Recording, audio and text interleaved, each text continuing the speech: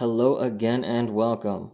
Last episode, I spoke with instructional designers Paloma, Amy, and Lori about ways to combat the forgetting curve, focusing especially on spaced learning. Moving on, this episode, I will be continuing my conversation with them on the forgetting curve, discussing methods of retention for learned materials, and touching on the impact of building a learning culture in the workplace.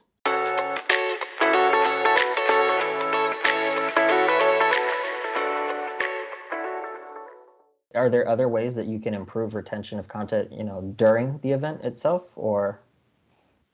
Yeah, I think, knowledge checks are a very common way that instructional designers break up the content and give them learners a chance to practice and put into action what was learned. So that's one way that I know of. I think another way is making sure that when we're designing that we're making the information meaningful and we're connecting it to prior knowledge. Mm-hmm. Yeah, that's really important in adult learning theory. And so you're scaffolding off of what they already know. So because they're coming in with a level of expertise as well.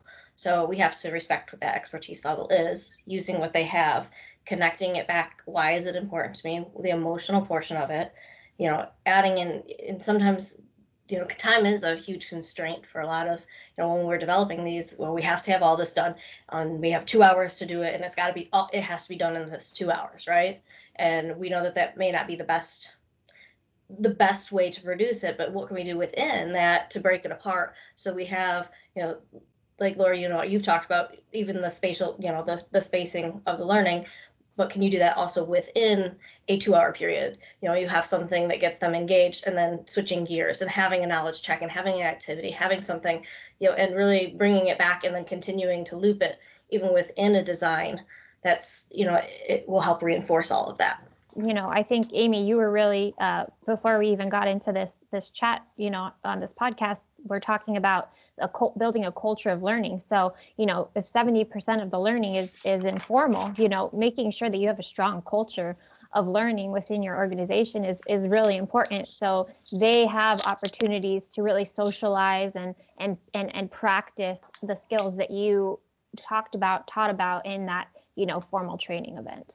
Absolutely. So the cultivating a learning culture, really, it's a community and they're interested in learning the same thing. So whether it's a cohort or they start in the same, group of employees onboarding, it's really making sure that they have that opportunity and they continually together can improve and they buy in right from the start of the learning process that it's something that is important for them.